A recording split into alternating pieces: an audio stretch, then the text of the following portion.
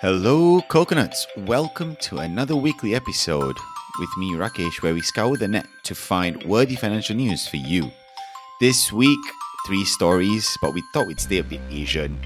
We're gonna bring up BYD, Build Your Dream. They haven't had their earnings yet, but they have released some news, so we want to tell you about that and possible uptick in that stock. Next, J&J and 3M file for bankruptcy. We want to inform you of something that we call the Texas two-step. I think in the US it's called. Anthony's going to take us through that. And last but not least, Parkway Life REIT earnings. Possible uptick here. Where to put your money during this sort of uncertain times. This could be a good safer way, as opposed to, of course, holding cash or putting it in FD. Listen in and let us know your thoughts. Let's get to it. Hey coconuts, welcome back to Weekly Market Updates with me, Rakesh. And Anthony, welcome to another week. Right. Hey, yeah, Kong after Si Chinese Fa New Year, Cai. yeah, we got a break last week. Yes, we did. We had a little party ourselves, so that's nice, have some food, chit chat. Right, the one that I did not turn up to. Yes. Yeah, yeah, correct. Don't worry, I ate for you, bro. I got you. Okay, good. Yeah. You collect angbao for me? No, I wish. Yeah. Damn it. No one actually brought ang pao to give. But I had a lot of Ferrero Rochers for you also. Okay, lucky I never go. Then you give everyone. Very apt for an investing podcast, right? We just talk about money. That is the meaning of Chinese New Year. Fair enough, man. All right, folks. Hope everyone had a good break. Absolutely. I think it's the first one after COVID, right? Technically, Yes. Technically, because early last year doesn't count. No lah, and last year we couldn't really gather. I remember like shuttling to like different houses last year and like worrying about guest limits and all that kind of stuff because I'm a law-abiding citizen, right? I know some people were not, but I was. So yeah, this year was good. Yeah, I don't know anybody that isn't a law-abiding citizen. I don't know what you're talking about. And some people litter lah, some people jaywalk also lah, you look around, no policeman, okay, jaywalk lah. But not me, yeah, so some people. Yeah. No. Not you also. But yeah, when people go visiting, it's the first time, no limit, literally go in, gamble, do whatever, don't worry about it. But no gambling at home, right? Because you're law-abiding citizen. Is it? That one I didn't know. Yeah. Yeah. Cannot gamble. Okay. Yeah. We play mahjong for fun. Yes. Can. And keep our mind sharp. Yeah. Okay. Now that we have exhausted the small talk, we have three stories for you. All right, folks. 3 stories.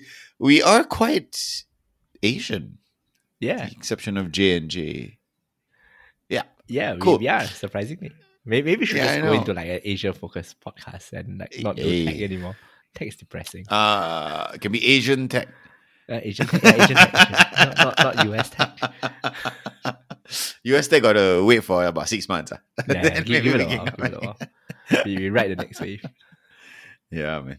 All right, so we kick things off here with BYD, Build Your Dream. They have not had their earnings yet, but they have released some numbers. We want to talk about that in anticipation for their earnings call. We then move on to the next story, which is J&J. And last but not least, Parkway Life REIT earnings. Anthony has been wanting to talk about this for forever. I think it's boring. But it's just because my kid went to Mount E 2 weeks back, and then I got a shock, like really a shock when I got a bill. It's like I must figure out who owns this, and it's in Parkway Life REIT. So I don't talk about it. Okay. I mean, if you're going to Mount E having lobsters and all that, expect the lobster chicken claypot rice is actually really quite good. Like better than almost like legit Crystal Jade standard at least.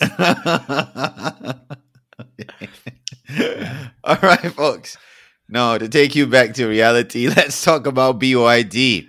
So BYD, as I'm sure you guys know, right, is a electric vehicle giant, right, based out of China. And one thing they wanted to release was the income that they raised and actually received last year. So they received somewhere around 2.5 billion US, which is about 17 billion yen, which is almost 500% of 2021. Oh, right? 458 to be perfect. To be precise. Yes.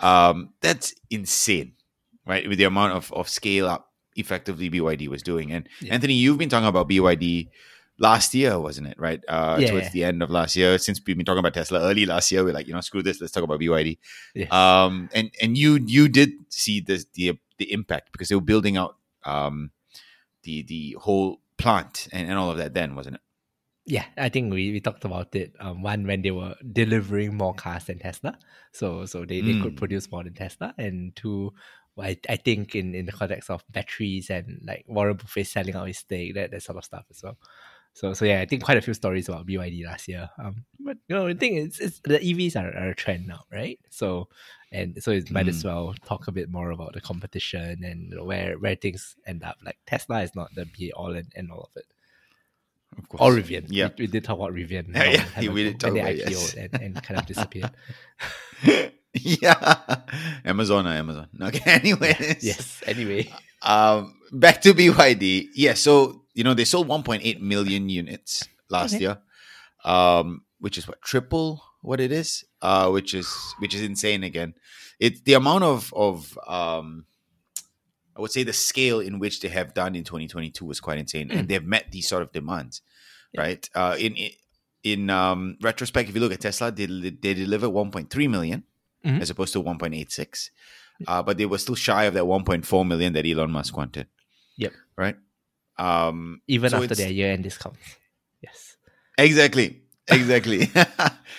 But I think one of the things to take note about BYD is that, number one, they've been mainly in China. They've expanded to a few other areas in Europe. They are looking at expanding to a few other regions as well in the form of 2023. They are a bit wary about the US, is what I was reading. Yeah. Fair. How to go ahead and do that. They need to open a shell company in Singapore, wash some money here, and then ta-da, I have a Singaporean EV company that can sell to the US. Exactly. And I think one thing I was reading was that they sell their battery tech to Tesla. Yeah. Is what I was reading, which I thought was pretty cool. Wait, Anthony, you knew this? You didn't tell me this? No, BYD, I think, are the second or third largest battery supplier in the world, right? And Tesla, contrary to a lot of popular belief, does not produce too much of their own batteries. I mean, they have some battery tech, but not too much. They get it from Kettle a bit, BYD a bit. I think Panasonic a bit as well. Depending on the model. So yeah, people think Tesla does end to end. They do their own battery tech. They do have their own in-house batteries, but it's not in all cars. Got it. So yeah, I think that there are a lot of things to look out for BYD, right? Number one was the fact that they actually do a battery tech that Tesla is buying. Yep. Number two, they were actually quite focused on the middle income, right? So not premium cars, but the volume sales. Yep. Right, which kind of makes sense because that's what they were building out the plant for, which is why they can churn out so many cars a year, and they're priced under Tesla, right? Yeah. So that's pretty cool. Effectively, you're marketing Tesla after the last price cut. I think Tesla cut their price first week of this year, right? That's why people are protesting. Yeah. It's like, dude, I bought it last year. 1 week later, it's like 7,000 cheaper. What the hell? Well, Tesla bopian, you see, they got to cut their price in order to maintain this sort of. That's the thing, right? Like, I mean, to digress and talk about Tesla a bit, because we all love them anyway. It's like people talk about it like, oh yeah, they want to win more volume. They want to maybe they'll cut a bit off. And I think we did talk about this a few weeks back. They want to get more. They are really sacrifice margin to win market share, but a big part of the growth of Tesla is in China, right? And maybe the price cut isn't so much an offensive move to win market share in the US, but a defensive move to kind of stop losing market share and mind share in China, right? And in Singapore and all these other developing countries. So I think that there's many ways to think about that. Okay. But yes, back to BYD. Absolutely. But, okay, so two other points with BYD, which I thought is quite interesting and for our coconuts to look into, right? And especially listen to the earnings call that's going to be coming up. Number one, they're looking at a luxury car line. Yeah. In fact, I think in January, they released a photo of how it looks like, and it looks quite sick, right? Okay. Let's see it come out in real life first, obviously. Yeah, we also saw the Cybertruck years back. Yeah. I don't think we have seen a real one, so yeah. Sorry, back to Tesla. Always bringing up Tesla. Always this guy. he lives rent free in my head. Okay. Oh my God. Luxury. it's a little Elon Musk literally just yelling at you in the morning. Anthony, wake up. Oh my God. Okay. Back to BYD. So number one, they're looking at luxury car line. How and where they're going to be priced, I'm not too sure.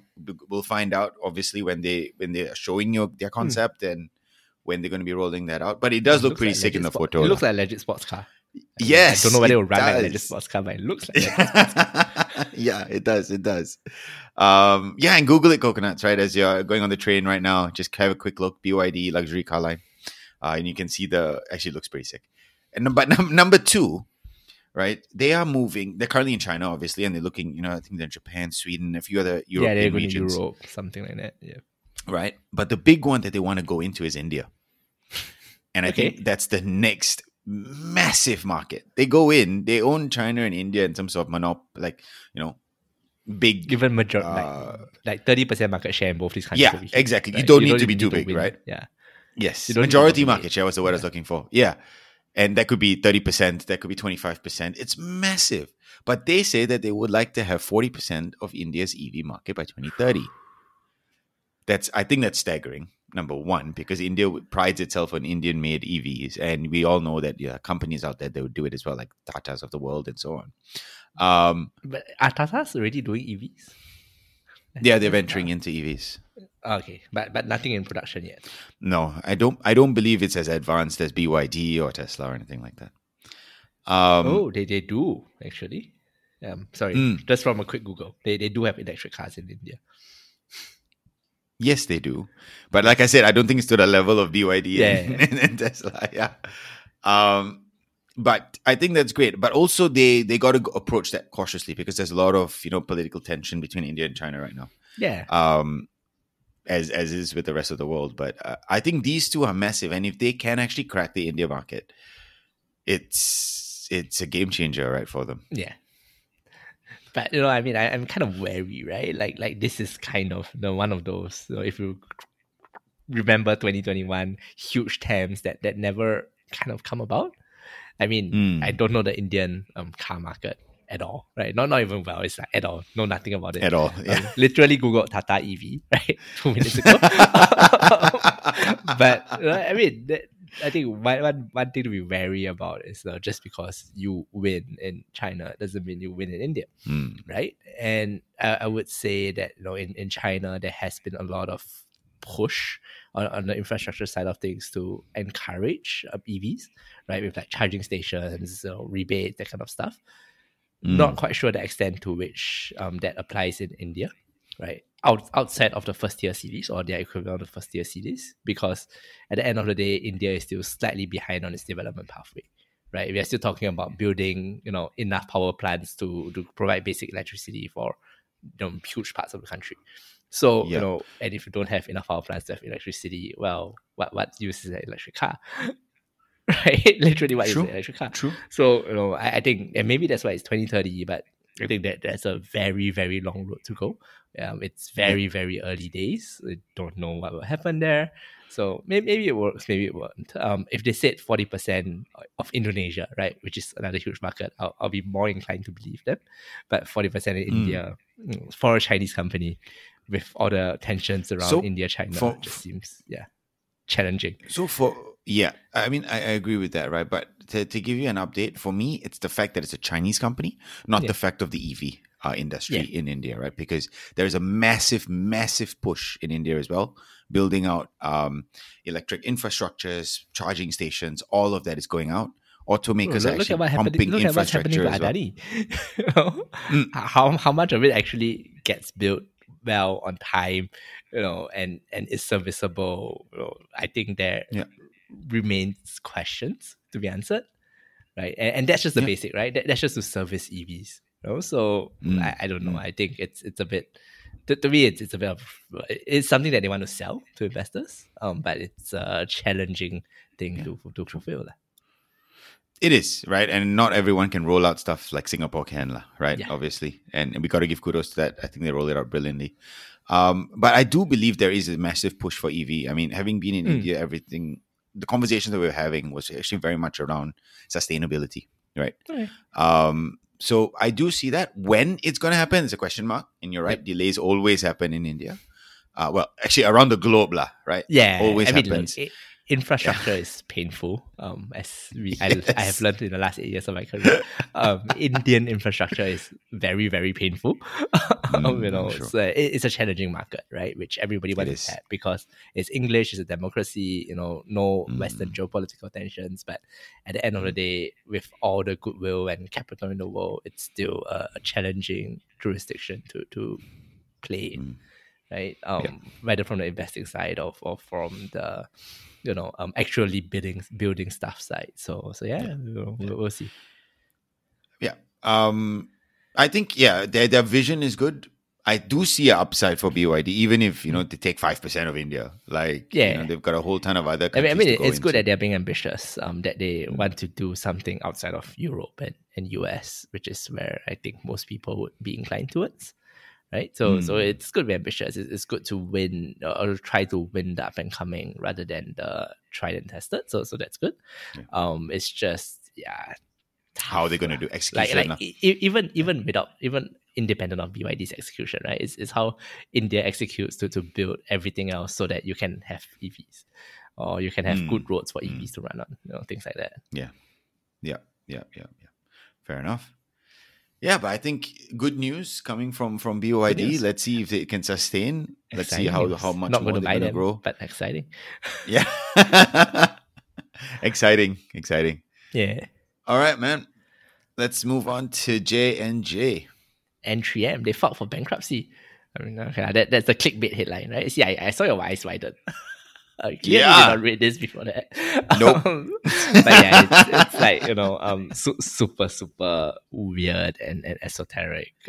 So, bear with me for a bit. Yeah. So, I think what I found quite interesting was, J&J, we think of them as baby powder, right? And 3M, yes. we Post-its and that legendary story, whatever, of innovation. But I think they also do a lot of stuff like earplugs and things like that. So what has been happening for many, many years is that they have been facing like tens of thousands or hundreds of thousands of lawsuits, right, from users for defective products. So in the case of J&J, it was talcum powder, which is why you don't really see talcum powder around anymore. Claims of the asbestos in them, cancer conceal, whatever, right? And in the case of 3M, it was earplugs that they supplied to the US Army, right? That did not work. So everybody came out like deaf or like with hearing loss. There's like 200,000 plus claims there. Okay, so you can imagine, right? So many people suing you in the US. You have a jury who award like unreasonable damages. Like these are huge liabilities, lah. So what these companies have been doing is kind of this strategy that's called a Texas two-step. It's not a dance. Okay. It's just you go to Texas, the US state, right? Where they have a law that allows you to split your assets and liabilities into two different companies. So you can essentially have your operating assets and all that in one company, which is your original company, and you put all your potential liabilities in terms of lawsuits and all that into a second one, and then file for bankruptcy. Yes, because you're all liabilities, right? And what happens when you file for bankruptcy is that all lawsuits are paused because you need to settle claims amongst all creditors. Which will never happen. Yeah. Or like they'll happen very, very slowly as you go and talk to everybody and try to reach consensus.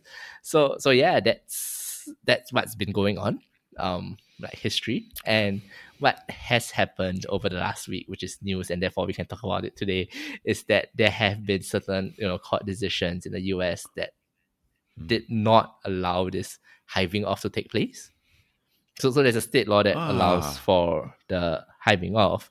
Then there's a part of it that other courts have come and said, no, you can hive off, you can be in bankruptcy. We are going to let the creditors' claims, going to let lawsuits continue. So we are not pausing them. You go ahead, right? And you still continue to get sued. And of course, once that happened, I think J&J's share price dropped 3%, which is quite big for a big company that's not very volatile.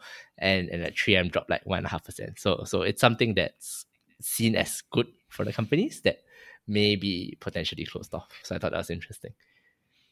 Right. Oh, okay. So clearly all of this can only happen in the US. Yeah. Right. Texas two-step. I don't know about you, but for me, that's a dance. Right. Yeah. It sounds like a dance, right? It's like quite catchy, quite cool. Even the whole explanation of what a two-step is a dance. Yes.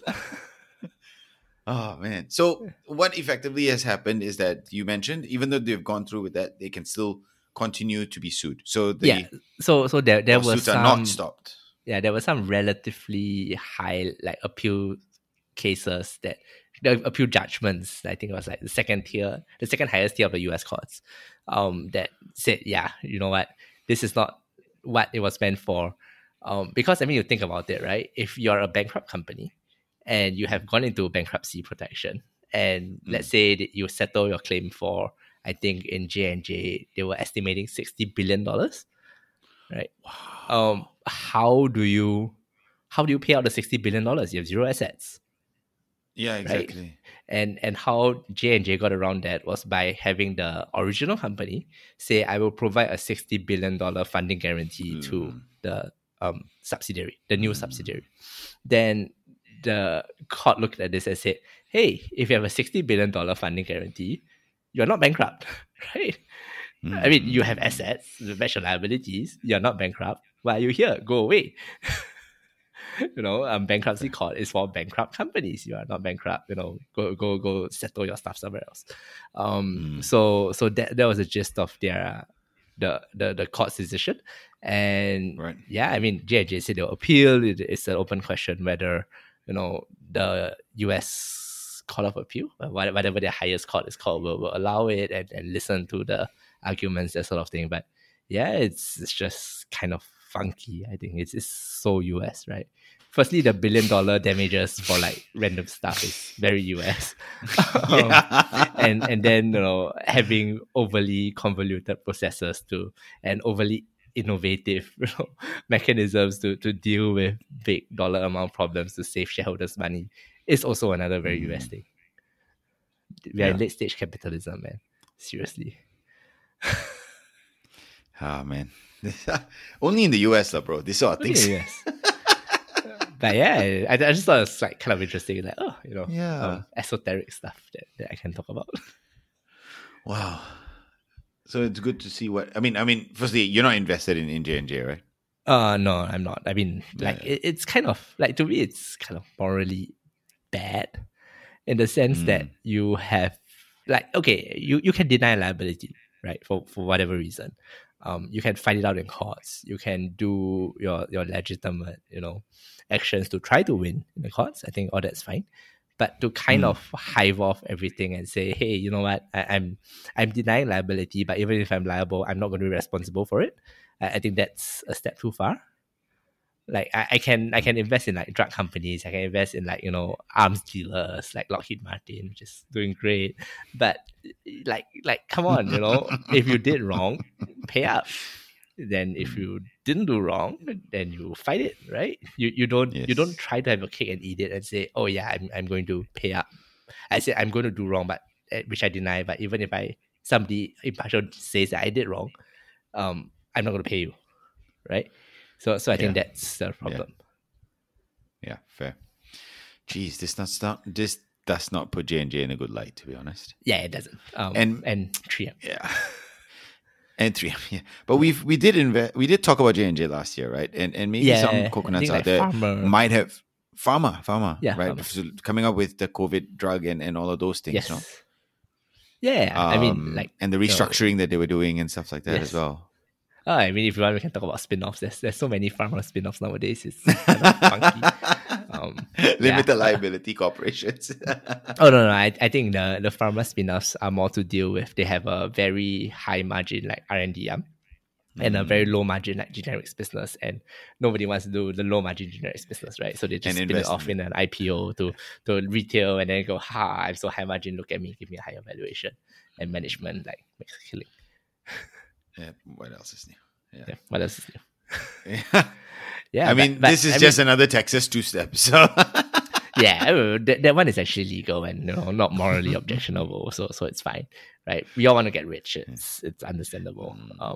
But hopefully we just don't harm people in the course of it. Yeah. I think Yeah, what this is kind of interesting to me is that if the court rulings do happen, there's a lot of potential liability for all your mass market products that you don't know when you'll hit, right? Because I mean, in a very real and relatively neutral way, this is a case of this is a step that helps companies kind of control their liabilities. Even in and can you imagine? Okay, let's not use Tesla because we've talked about them a lot, but let's say Toyota, right? Okay. They have, for whatever reason, and let's say an unnamed car maker, they have, for whatever reason, something in their airbags that causes a lot of people to suffer harm. And they sell the cars everywhere, right? Yeah. If this doesn't work, if there's no longer a Texas two-step, then there is potentially uncapped liability, right? Even with after your auto recalls and whatever shit, right? There is going to be so much liability there. How do your consumer companies actually work? Right, you cannot give them as big a valuation because there is always that unknown specter, even if it's 1%, 0.01% of stuff like that happening that literally could bankrupt a company, right? Yeah, like a 60 billion liability for J&J isn't nothing. It's still a substantial hit. Exactly. So if as long as your mass market product you sell in the US, hey, this is a risk that you kind of need to think about. Fair. Yeah. But yeah, so yes, interesting and good points made there. Yeah, I've brought it back to something that we can do about it rather than just ranting about the unfairness of big corporations. Well, that's every week for us, no? Unfairness of big corporations. No. I mean, I kind of like corporations that I own, be a bit cutthroat and ruthless because that's how I make money as a shareholder, right? I mean, I would prefer that as an employee, I would prefer it not be cutthroat and ruthless. But as a shareholder, it's like, sure, why not be cutthroat and ruthless? Cut costs, so you make more money and I make more money. Right? I think that So it's always a bit of a tension, but it is what it is. Two ways, yeah, man. Jeez. Yeah. All right. Thanks for that, Anthony. Take us through Parkway Life REIT earnings and your hospital bill. Yeah, my hospital bill was terrible. I could have gone to Capella and stayed for a few weeks. Literally.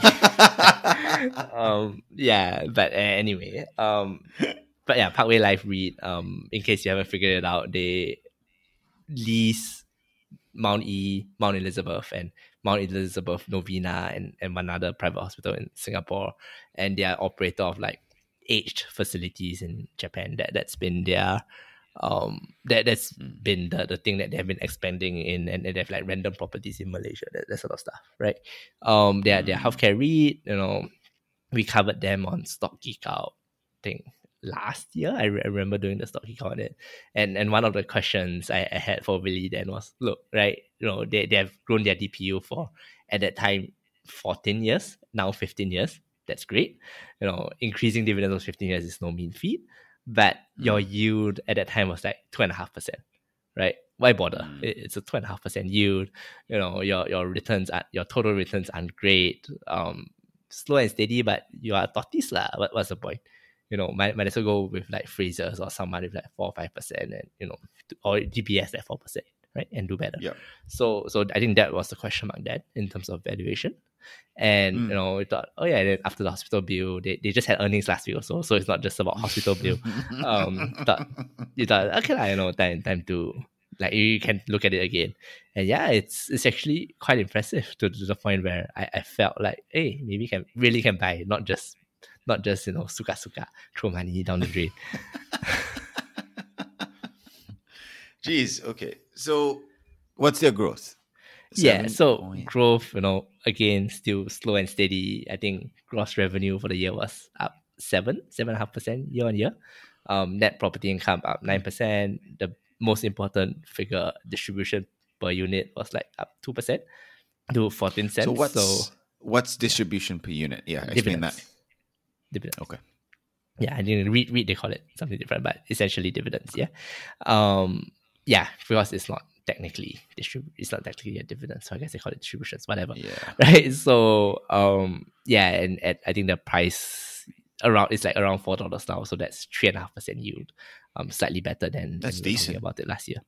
I mean, well, no, Singapore T-bills pay you 4%. You go to CIMB fixed deposit, who they should sponsor us, by the way, 4.1 something percent. So, and that's risk-free, right? That's FDIC, SDIC insured, all of that for 12 months, 18 months. This is what, 3.5%. Yeah, you take on risk because they could fall, you could go under, stuff like that, right? So, 3.5% you okay objectively, but you open it up to the universe of things that you could invest in, or it seems a bit, that seems to be a lack of value, right? Yeah, there might be better options out there. Yeah, I mean, if you just want like a cash return in a year, with your whole REIT, maybe there's a chance of it going further up, and therefore you have capital gains as well that covers it, but you take risk for that. Right, whereas the 4%, the 4+% in the bank's FD or like Singapore T-bills are like risk-free, or you take a risk of your government default, which is if the Singapore government defaults, we have much bigger problems than whether my REIT in Singapore is paying out lah. Yeah. No, really. We've got other things with them. Yeah, we got much other things to worry about. Right. So in that case, right, when you said, this is not just suka-suka, we can really invest. So why would you do this as opposed to putting cash in your bank? So I think there's a few things, right? One is, like any money into something like this, like if 15 years of like consistent dividend growth is attractive to you, then I think it kind of means that when you buy a company like this, you're not buying it for 15 months, right? It's something that you want to hold longer term because you believe that they can consistently grow. So I think that's one. Two is, cash is great and all that. But if let's say, or like FDs and all that are fantastic, I just put quite a bit of money in there for next 6 months. But if you want to have, if you still want to invest, if you want to grow it more than 4%, right, or for the longer term, then hey, you in this economic climate, you want something that's relatively defensive. You want something that does well in recessions. You want something that doesn't disappear overnight. Right, and some a REIT that is very, very stable like this compared to, let's say, Asia Pay TV Trust, right, which pays 9-10% dividend yields a year, but it's super risky. With not a very clear business model.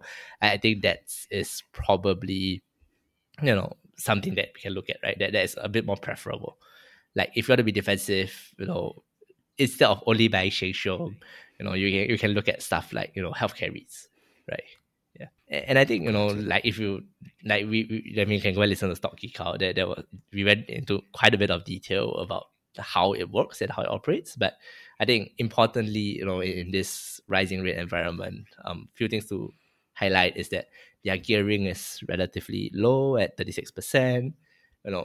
Their debt is mostly at fixed costs. So they have either hedged it out or they just took out a fixed rate loan at 1.08 or 1.09%. Right. So it's extremely low debt costs. I think not, and this is including the risk-free rate, right? Including SOFR or whatever stuff. So not like SOFR is 3% itself. So this is really, really low rates. Their revenues, they lease out hospitals. Every year the rents increase. Right, and they are supposed to increase every year by at least CPI plus 1%. So no matter how high inflation is, your rent next year will be higher than that. Yeah. Right. Yeah, so if you are worried about high inflation, well, in Singapore, well, not super much to worry about, right? And they have foreign currency exposure because of the Japanese and their Japanese properties and all that. But at the end of the day, it's kind of like they have a natural hedge because their revenues are also in Japanese yen. And for the parts that aren't really hedged out, they do fixed currency swaps and all that to hedge it. So it isn't like, people worry about like Japanese yen depreciating too much, the government losing control of the JGBs, all that sort of thing. But if it's hedged out, there's some offsetting, there's some set off, so you probably won't die too much. Right. So I think that is probably the case I'll make for Parkway Life. It's going to be very stable, very defensive. You can use it to ride it out over the next year and a half, 2 years, 3 years, right? However long a recession takes, and you'll do decently, right? You won't be fantastic. You won't be like 50% returns a year, but hey, with a bit of luck, a bit of volatility, you can really get 8-9% at a very, very low variance. There you go. Right. So that would be a reason. Of course, you're taking on some risk, but it might be better than SA, right? It's effectively where I was going to come up. So yeah. Yes. I think that's a good one. How do we go about learning more about this or investing in this? I mean, you can buy on Tiger, Moomoo, IBKR, DBS Vickers. I mean, it's Singapore stock, right? So all over wherever. I mean, anywhere in Singapore lah. So wherever you can think about buying stocks, you can probably buy them. You should probably own it in CDP. So one of the local brokerages rather than a custodian one like everyone else. But you have to pay higher fees for that lah. So I think that's something to weigh. And listen to our Stock Geek Out from many, many moons ago. I think that was quite an interesting one, where the downside risks that we were thinking of like kind of came true and like kind of got mitigated over the course of the year. So kind of fun. Yeah, exactly. But by the way, Anthony, just to let you know, we do have some international viewers. Okay, this is a global show. But yes, anyway. Okay. We do. That's great. All of you should come by Singapore REITs, add liquidity to our market. Yeah, absolutely. Okay. Not joking on that front. We do have some international visitors, listeners. So thank you so much. Yeah, no withholding tax, no capital gains tax in Singapore. We bring it back to your country. Maybe there was. That one, not my problem, your problem. Right? So, yes, Singapore REITs, the way to go. Awesome, man. I think that was a good ending as well. Coconuts, hope you know what the bill is that Anthony went through and how his lobster fried rice was. Wait, lobster claypot rice was. Lobster chicken claypot rice. Okay. Yeah. Then we had like lobster thermidor. We had some like abalone soup, that sort of thing. So I mean, it's sad that my kid went to hospital lah, but the food was quite good. Okay. Some silver linings lah. Yeah, some silver lining when you're stuck in a room for 5 days. Some silver lining. Awesome, man. Well, good to know that your kid is better. And Coconuts, thanks again for listening. Hope you learned a thing or two, and let us know if you have any further questions or want us to do certain things.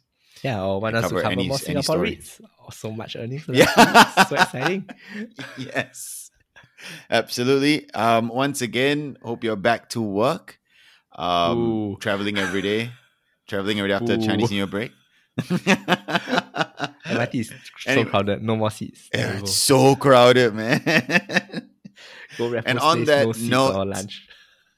Yeah, on that note, we will see you folks next week. Take care. All right, bye. Thanks for tuning in to this week's episode with me, Rakesh, and trust that you learned something today. If you enjoyed the session and want to be part of the banter, join our community Telegram group or follow us on social media. We also have a weekly newsletter to get a digest of the news we covered. To sign up, please click the description below. As always, we love your feedback, so share that with us at hello@thefinancialcoconut.com. Thanks, and stay safe.